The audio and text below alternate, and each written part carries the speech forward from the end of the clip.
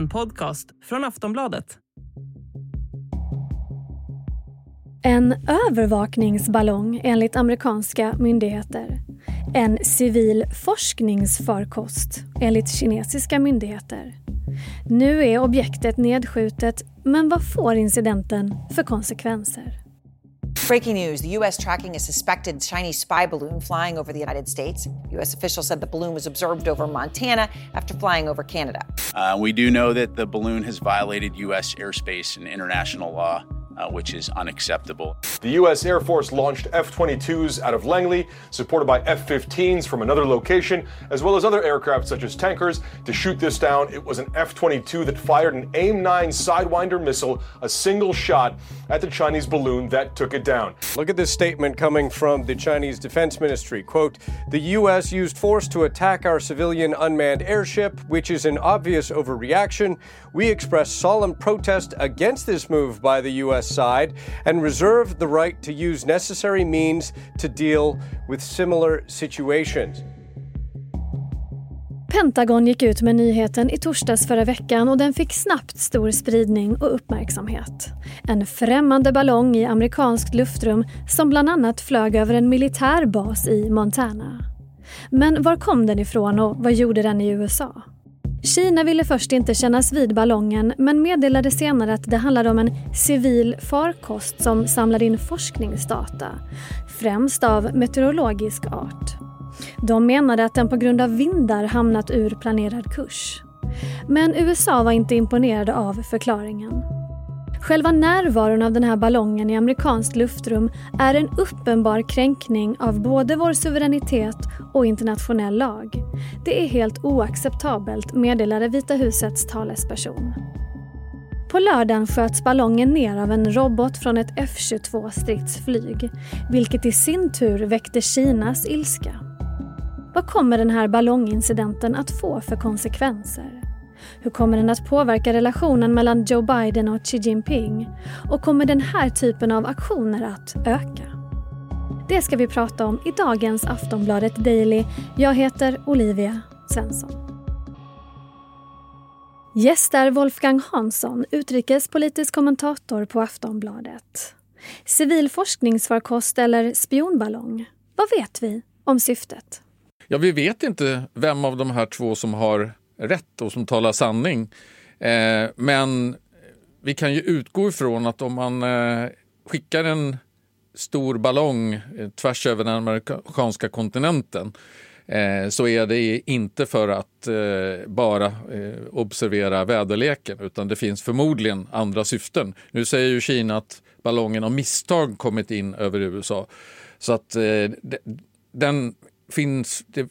den chansen finns naturligtvis i teorin, men det låter ändå inte särskilt troligt.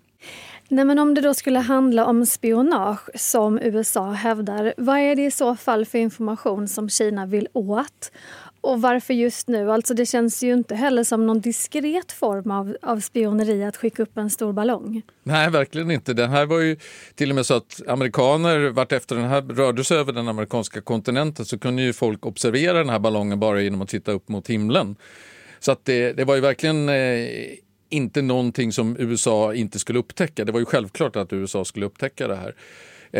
Och vi vet ju inte riktigt vad det är för information som Kina i sådana fall vill komma åt, men det finns liksom två olika teorier här. Och den ena är att det handlar om att man vill komma åt kommunikationen mellan de amerikanska kärnvapensajterna som finns, där man har, alltså de amerikanska kärnvapen finns nedgrävda i silos i ett antal delstater, Montana, Idaho med flera, som är ganska glesbefolkade. Och det var där som den här ballongen flög över bland annat.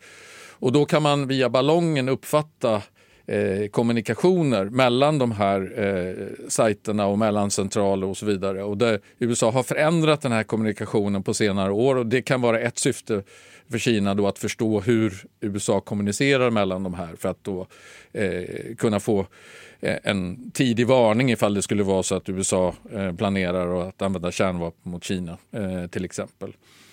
Och den andra teorin är att Kina ville att USA skulle upptäcka det här. Att man helt enkelt gjorde det med flit och det var en signal till USA om att vi kan minsann spionera lika bra som ni. Eftersom man utgår från att USA spionerar mot Kina så vill Kina visa att de är minsann kapabla till det här också. Jag tror mindre på den senare teorin eftersom vi nu har sett hur Kina på senare tid har velat förbättra relationerna med väst och särskilt med USA för att minska spänningarna. Och då verkar det här vara ett väldigt dåligt sätt att följa upp det på. Eftersom det här blir ju istället så att man ökar spänningen med USA. Ja, alltså hur reagerade Biden-administrationen på den här ballongen? Var deras agerande förväntat?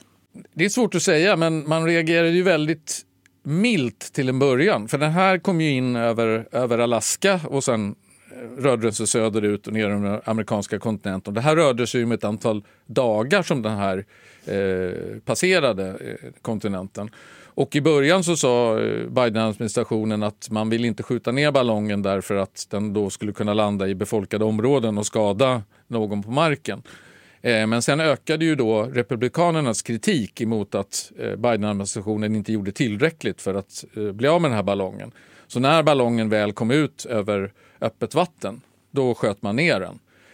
För att då dels kunna undersöka vad var det egentligen som fanns i den här ballongen. Var det en massa sofistikerad teknisk utrustning eller vad var det för någonting? Men också då för att dämpa den här kritiken mot Biden att han var för vek mot Kina. Relationen mellan USA och Kina hänger på ett par redan rätt sköra trådar. Kan ballongincidenten skapa ett ännu mer förvärrat läge? Det pratar vi om i Aftonbladet Daily efter den här korta pausen. När de då sköt ner ballongen militären så ledde det ju till kinesisk ilska. De hävdade bland annat då att USA överreagerade. Och då undrar man ju vad kommer incidenten med den här ballongen att få för konsekvenser för relationen mellan USA och Kina? Det känns ju som att det ska ganska lite till för att tonläget mellan länderna skruvas upp. Ja, man är ju redan på dålig fot från start och har varit under ganska lång tid. Åtminstone under hela perioden som Donald Trump var president. Och det har ju inte förbättrats särskilt mycket heller sedan Biden kom till makten. Och den omedelbara följden av det här ballongäventyret, det blev ju att Antony Blinken, USAs utrikesminister, han ställde in sitt besök i Kina. Han skulle ha åkt till Peking för att förbättra relationerna mellan länderna och kanske skapa grunden för ett besök av Joe Biden i Kina. Nu skjuter man upp det här besöket och vi vet ju inte riktigt hur lång tid det kan tänkas ta innan det blir av. Och dessutom så blir ju själva nedskjutningen också en konfliktyta mellan länderna eftersom, precis som du sa, Kina tycker att USA överreagerade genom att skjuta ner ballongen. Kina tycker att USA borde ha litat på Kina när man sa att det var en civil väderballong och inte hade något annat syfte. Men USA litade inte på Kina därför att relationerna mellan de här två länderna är så pass dålig nu. Och man har så få kommunikationsytor mellan varandra. Så man vågar inte lita på varandra helt enkelt. Alltså det har ju också siktats fler ballonger. Det var en ballong över Latinamerika i helgen. Jag har även läst att det har rapporterats om en tredje ballong. Vad vet man om dem? Verkar det vara samma ursprung så att säga?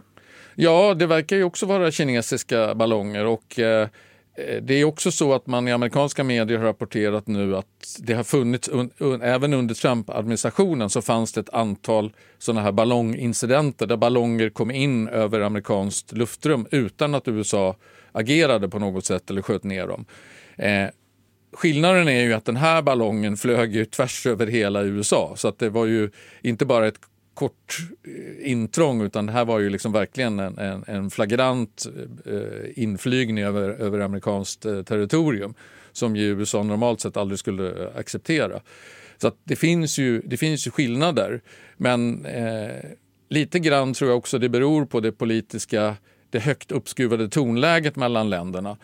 Hade det här inträffat i ett annat skede när relationen hade varit bättre, då hade man kanske kunnat lösa det här på diplomatisk väg utan att på det här dramatiska sättet skjuta ner ballongen. Men nu så var trycket på Biden så hårt att agera kraftfullt mot det här. Att han egentligen inte hade något annat val än att skjuta ner den. Vi hör ju mycket nyheter både här och utomlands om spioneri på olika nivåer. Tror du på ytterligare eskalering av den här typen av verksamhet om det nu kommer fram att det faktiskt är en ballong som är tillverkad för att spionera? Ja, alltså spioneri kommer ju av att man vill ta reda på saker om motparten som motparten inte frivilligt ger ifrån sig. Och ju sämre relationerna är mellan två länder, desto mer måste man ju spionera för att få reda på sådana här saker. För man tror hela tiden att det finns någonting som är dolt som den andra sidan försöker dölja som man inte vill visa. Så att därför så tror jag absolut att den här typen av spioneri kommer att öka och särskilt nu med alla högteknologiska möjligheter man har att avlyssna varandra och spionera på varandra.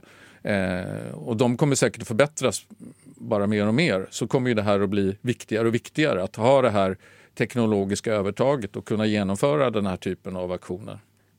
Vad blir nästa steg då i den här historien om du får spå lite i en spåkula? Ja, alltså nu, mycket kommer ju hänga på vad det är man hittar. Nu har man ju skjutit ner den här, man har hittat vrakdelarna på ganska lågt djup, alltså bara 14 meter eller någonting sånt. Man kommer ju kunna ta hand om den här utrustningen, man kan analysera den, man kommer att kunna se ungefär vad är det för information som den här ballongen har kunnat registrera. Och utifrån det så kommer ju naturligtvis USA att agera. Och visar det sig att det här är en spionballong, att man har till exempel försökt avlyssna telekommunikationerna mellan de här kärnvapensajterna eller annan form av kommunikation inne över USA, då kommer ju det här att liksom leda till förmodligen ännu sämre relationer mellan USA och Kina under en period. Sen är det ju så här att det här är ju två otroligt mäktiga länder.